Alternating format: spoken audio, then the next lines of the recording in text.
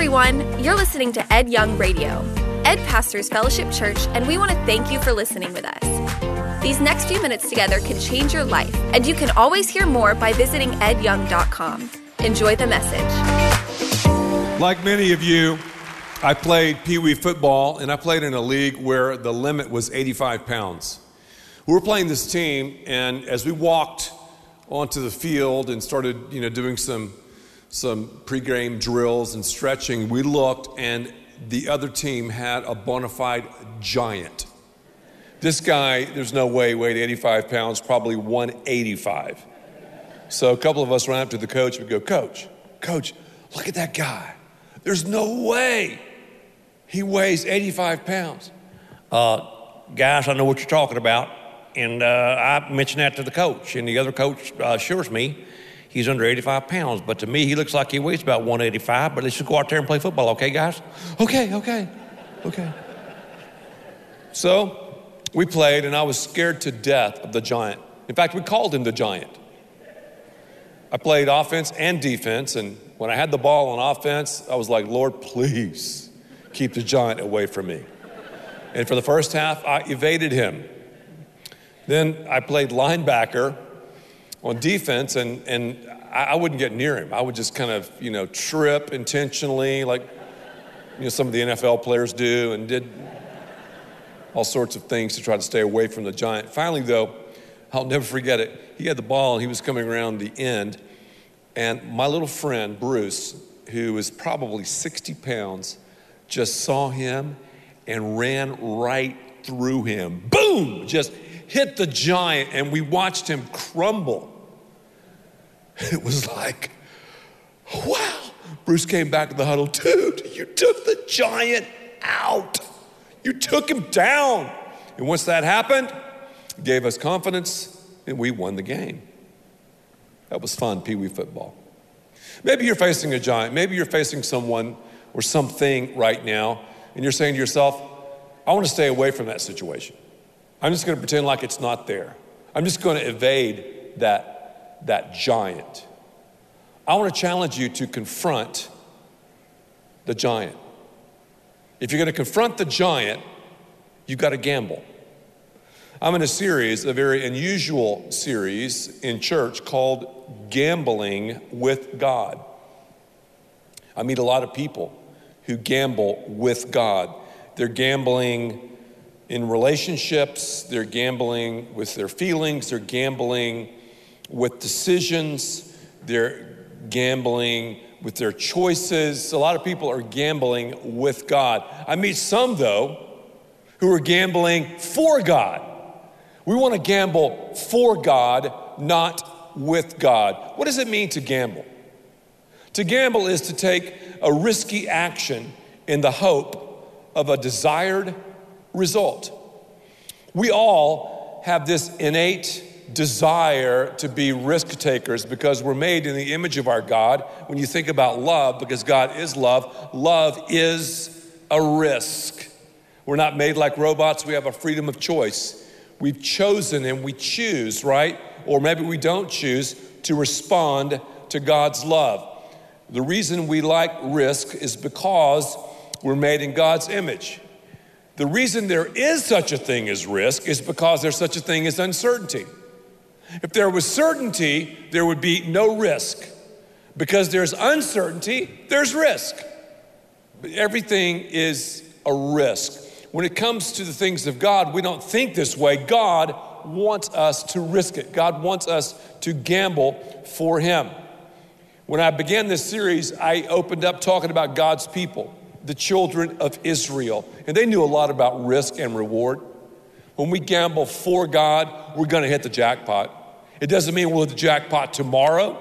Sometimes the jackpot might be way out there. Sometimes the jackpot could be eternity. We are, though, going to hit the jackpot. God's people, they've been in Egyptian slavery for 430 years. They had a horrific time there. God's man, Moses, put the cards on the table. He walked into Pharaoh's office and said, Pharaoh, let my people go. If Pharaoh was not an idiot, he knew the Jews brought in some serious money. I mean, they contributed a lot to the gross national product. So Pharaoh said, no, I'm not gonna let your people go. Well, God sent plagues upon the Egyptians, the plagues of frogs and locusts and blood. And finally, Pharaoh was like, you guys get out of here. So the Jews, 2 million of them, followed Moses. It was supposed to be a 10-day journey from Egypt to the promised land. The promised land, the land that God had promised them. So as they're cruising through the promised land, God parts an ocean. They cross on dry land. The people are hungry. God gives them protein, quail. They need some carbs. God rains down these cosmic tortillas called manna. They wanted water. God gave them some God bottled water. They had everything. God was just doing all these miracles. And then God put a GPS system in the sky that would embarrass any app we have, even on the iPhone 6. A cloud, that was a good place to laugh. A cloud guided them during the day. A fire guided them by night to the promised land. So if I'm an Israelite, I'm like, yay, God, this is off the chain. Yay, God, we're gambling for you, and we've gambled, and look at the jackpot. God, wow, you have freed us up from slavery, something that seemed to be impossible, and now you've parted an ocean, and you've done all these miracles, and proteins falling from the sky, carbs are everywhere, bottled water, we've got Moses, and now we've made it to a place called Kadesh. Kadesh is a town just right on the edge, the southern edge of Canaan, Canaan being the promised land. All we got to do now is just move from Kadesh into the promised land. We got to roll the dice again. We got to gamble for God again. And God promised them over and over, the land is yours. 150 miles long, 50 miles wide, the promised land. It was in the title company. So before they claimed the land, God said, hey, Moses, pick 12 leaders of the 12 tribes and send them out on a reconnaissance mission. Do your due diligence. Stack up, the information. Then once you know what you're dealing with, okay, it's time to gamble for me. So they went out, 12 guys went out, checked the land out. They came back, and everybody, all of God's people, they were so excited. The spies, these 12 leaders are back, and it's going to be just amazing what's going to happen. Read your Bibles, Numbers chapter 13, Numbers chapter 14. 10 of the 12 spies went negative. 10 of the 12 spies began to be very pessimistic. They were grumbling and stumbling and fumbling. They all agreed, hey, the land is amazing. It's flowing with milk and honey. Here's all the fruit, certified organic. They even have coffee over there. No, I just made that up. But the land was ridiculous. But then all of a sudden, the tide changes. They're like, but there's giants in the land. There are monsters in the land. The cities are fortified, and we're going to have to tackle those giants. Well, then look at verse 30, Numbers chapter 13. Because 2 of the 12 spies, they were gambling for God, not gambling with God. Suddenly, you'll see the tide turn right here in Numbers chapter 13. Most of the people began to gamble with God, but 2 of them, Joshua and Caleb, we name our kids Joshua and Caleb, right? They began to gamble for God. Check it out. Numbers 13, verse 30. Then Caleb silenced the people before Moses. Now, parents, we know how to do that, don't we? Shh, zip, zip, not another word. No, right? That's what he was doing. When we gamble with God, we listen to people above God rather than listening to God above people. Look at Numbers 13, 31 and 33. But the men who had gone up with him, here we go, negativity, 10 of the 12 spies. We can't attack these people. They're stronger than we are. When you have that spy spirit, you tend to exaggerate stuff. I exaggerated the giant when I was a little kid. Oh, he weighs 185, man. He's got a goatee too. Wow. Exaggerate. And then you get all fearful. I was so fearful. I was pathetic on the field. I was kind of skipping around. I didn't want to touch anybody. I didn't want to get near the giant. I'll admit it, guys. I was scared.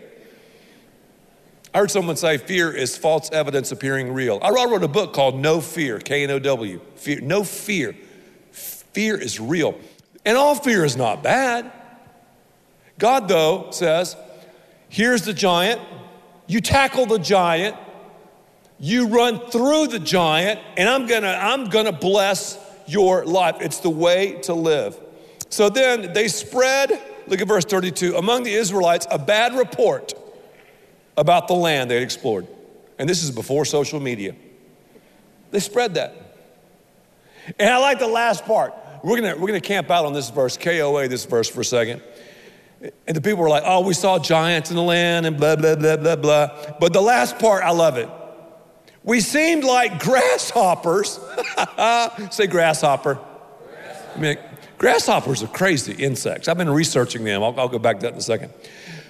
We seem like grasshoppers in our own eyes. Man, were they feeling bad about themselves?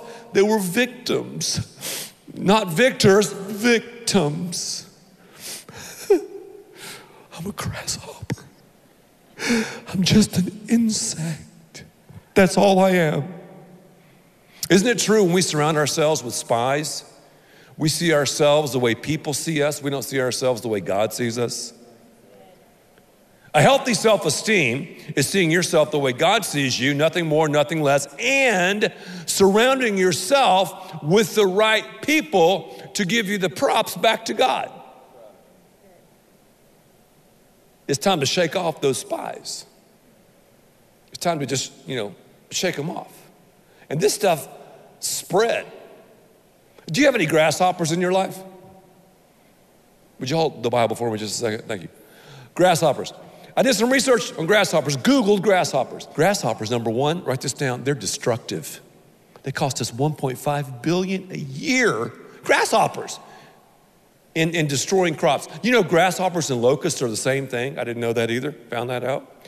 Number two, not only are they destructive, they're deaf to many sounds. The ears of a grasshopper are on their abdomen. They have their ears to the ground. What do negative people do? Isn't it interesting? Negativity, problems. We can't do that. Why? We can't. Why are you thinking that? No. Those people will drag you down and mess you up.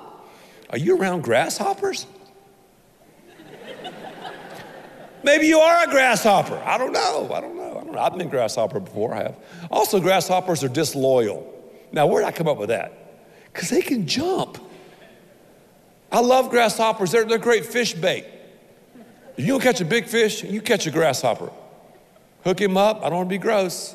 Fish will tear him up. But grasshoppers, they can jump. They can jump and fly. They were talking about if we were grasshoppers, you got to put it on the, comparing a grasshopper to a human.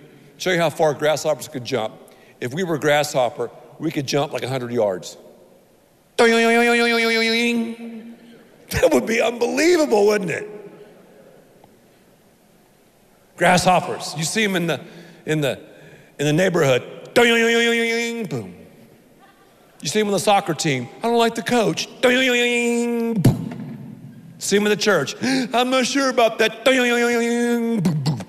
See them in marriage. Oh, I'm having problems. Marriage is tough. These kids are about to drive me crazy. Isn't that true? They're disloyal. Always jumping, hopping around. They're also defensive, grasshoppers.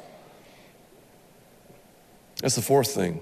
They spit that tobacco juice, that brown juice. You ever picked up a grasshopper? I like bugs and snakes and stuff. And you pick them up when they get nervous, they spit this stuff out. It's like brown, Negative people spit and vomit that negative. It's everybody all toxic and messed up. They're defensive. What? What do you mean, man? Always, you want some of me? Dealing with a grasshopper. I'll show that guy. We text, email. They're also dynamic. That's the fifth thing. Females lay 200 eggs during a lifetime. 200. Ladies, what if you said, yeah, I got 200 kids? 200. Wow. And that's how prolific it can be when you have that grasshopper spirit, that negativity, that whole thing. Thank you for holding my Bible. I appreciate that very much. Sometimes I want to, use my hands and stuff in the Bible. I just have to, yeah, that's good. Are you speaking life or death? Are you speaking grasshopper, or are you a giant bopper? I want to be a giant bopper. That's what God wants us to be. I know it's kind of cheesy, but it rhymes with grasshopper. So I just thought, giant bopper. Okay. A man's stomach shall be satisfied from the fruit of his mouth, from the produce of his lips he shall be filled. Whoa. Proverbs 18, verse 20. It gets deeper, verse 21. Death and life are in the power of the tongue, and those who love it will eat its fruit. Well, these 10 spies, they went negative. Then they got the entire nation into negativity. Numbers 14, that night all the members of the community raised their voices and wept aloud. Oh my gosh. And they started blaming God. Keep reading. They started blaming God. And that's what happens. Here we'll disobey God, and here we'll mess around and listen to people's opinion above God, and then we'll blame God. Play the God card. Isn't that something how we do that? God, why don't you bring us out here? Moses is a horrible leader. Aaron's crazy. And then the Bible says that they wanted to stone Joshua and Caleb, and they were not in Colorado. They were in Kadesh. Wanted to stone them. Take them out, kill them. I love verse 4. Oh man, then it started getting really bad. They said in Numbers 14, then they said to each other, we should choose a leader and go back to Egypt. That's hilarious. They didn't want a leader, they wanted a maintainer. Because leaders, a real leader does not take you where you want to go. A real leader takes you where you need to go. Where you need to go. And that's what Moses was trying to do. And he and Aaron and Joshua and Caleb, they were in tears and tearing their clothes. They were about to lose it. Let me tell you how tough it is. Let me tell you how serious God is when I have a problem with authority issues. Look at 1 Samuel 15:23. Rebellion, the Bible says, is as the sin of witchcraft. So when I'm rebellious against authorities that God has instituted into my life, I'm trafficking with the devil himself. Wow. Remember back in the heavenlies, what did he do? He rebelled against God and got him kicked out of heaven, and he took a third of the angels with him. Here's another phrase that I want you to write down that is I think, positive. When we gamble for God, right, we listen to God above people rather than people above God. Let me say it again. When we gamble for God, we listen to what God says above what people say rather than what people say over what God says. Numbers 14, 7 through 10. Joshua and Caleb again. They were like, we can take the land. We can open up a can. We can do it, Lord. And they said the Lord. And when we're following the Lord, when we're gambling for God, again, we see possibilities. We're victors, not victims. They said the land we passed through is great. The Lord's pleased with us, they said. We can take it. Don't rebel against the Lord. Don't rebel against the Lord. Rebellion is as of the sin of witchcraft. Don't rebel against the Lord. Guys, you're rebelling against God. You're rebelling against God. Of course, they didn't make it into the promised land here. I'll get you to hold the Bible one more time. They did not make it. Joshua and Caleb did. 2 out of 2 million made it in 40 years later. You know what God said? Hey, because you've turned your back on me, and this wasn't just this one case. 10 times I mean, defining moment times. No. And then at Kadesh, they weren't one. No, we're going to do our own thing. We want to go back. And God said, you want to go to the wilderness? You can have the wilderness for the next 40 years. For 40 years, they were wandering in the wilderness. Wandering in the wilderness. 40 years. 40 years. 40 years. They died out. They died in the wilderness. Now let me stop and ask you a quick question. Joshua and Caleb, if I'm them, I'm like, oh, you've got to be kidding me, God. We got to wait 40 years. God, we're gambling for you, and the jackpot has been really delayed. I tell people all the time, the jackpot's there. Let me say it again to you. The jackpot is there when you follow God's word over people, but it might not be tomorrow or next week or next year. It could be decades out there. It could be. When I was out of the country, one of those people asked me this question. No one has ever asked me this question before. They go, you got any kids? I mean, they asked me that before, but I'll get to the question later. Yes, I got 4. They go, man, you're 33 years old and you got 4 kids? They didn't say that. I made that up.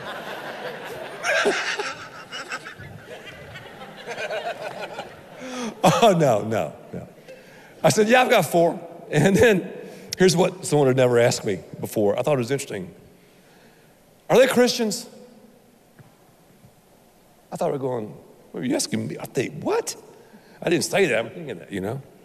I said, yes, they're Christians. I said, they're 28, 22, and twins who were 20. And yeah, they love God and love his church. And this guy was like, man, that's cool. And I thought, whoa, parenting is not easy. But we have unashamedly partnered with Fellowship Church from the time our kids were born until now. And many times they didn't want to go to church. My friends aren't there. I don't feel good. You know what? You're going. Because I'm the parent. Now, when you're old enough to have your own place, your own car, you can do what you want to do. There's no options. Every week we're going to church. And, you know, parents, you cannot tell me about, I understand about the drama and the trauma and the fights and the this and the that with parenting. It's tough. But as you gamble for God, great things will happen. Because now, when that guy asked me that question, now, when I thought about it, I go, whoa! I didn't say it to him like this. We've hit the jackpot. 2 of our kids work here at Fellowship. We didn't force them to work. We weren't like, oh, you're working at, no. They felt called. Our kids are not perfect, as you know. I'm not perfect. No one is perfect. But they love the Lord. They love his house. But the payoff, yeah, there were little payoffs along the way, but now the payoff is greater and greater. Yeah, I mean, God many times will bless, boom, that quick, but many times, wow, another financial giant, another, and then you look back and go, wow. And that's true in marriage. That's true in friendships. So, I don't know, I just thought about Joshua and Caleb, but they did make it into the promised land. They did.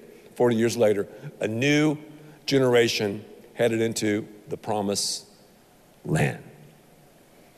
What is the most valuable real estate in the world?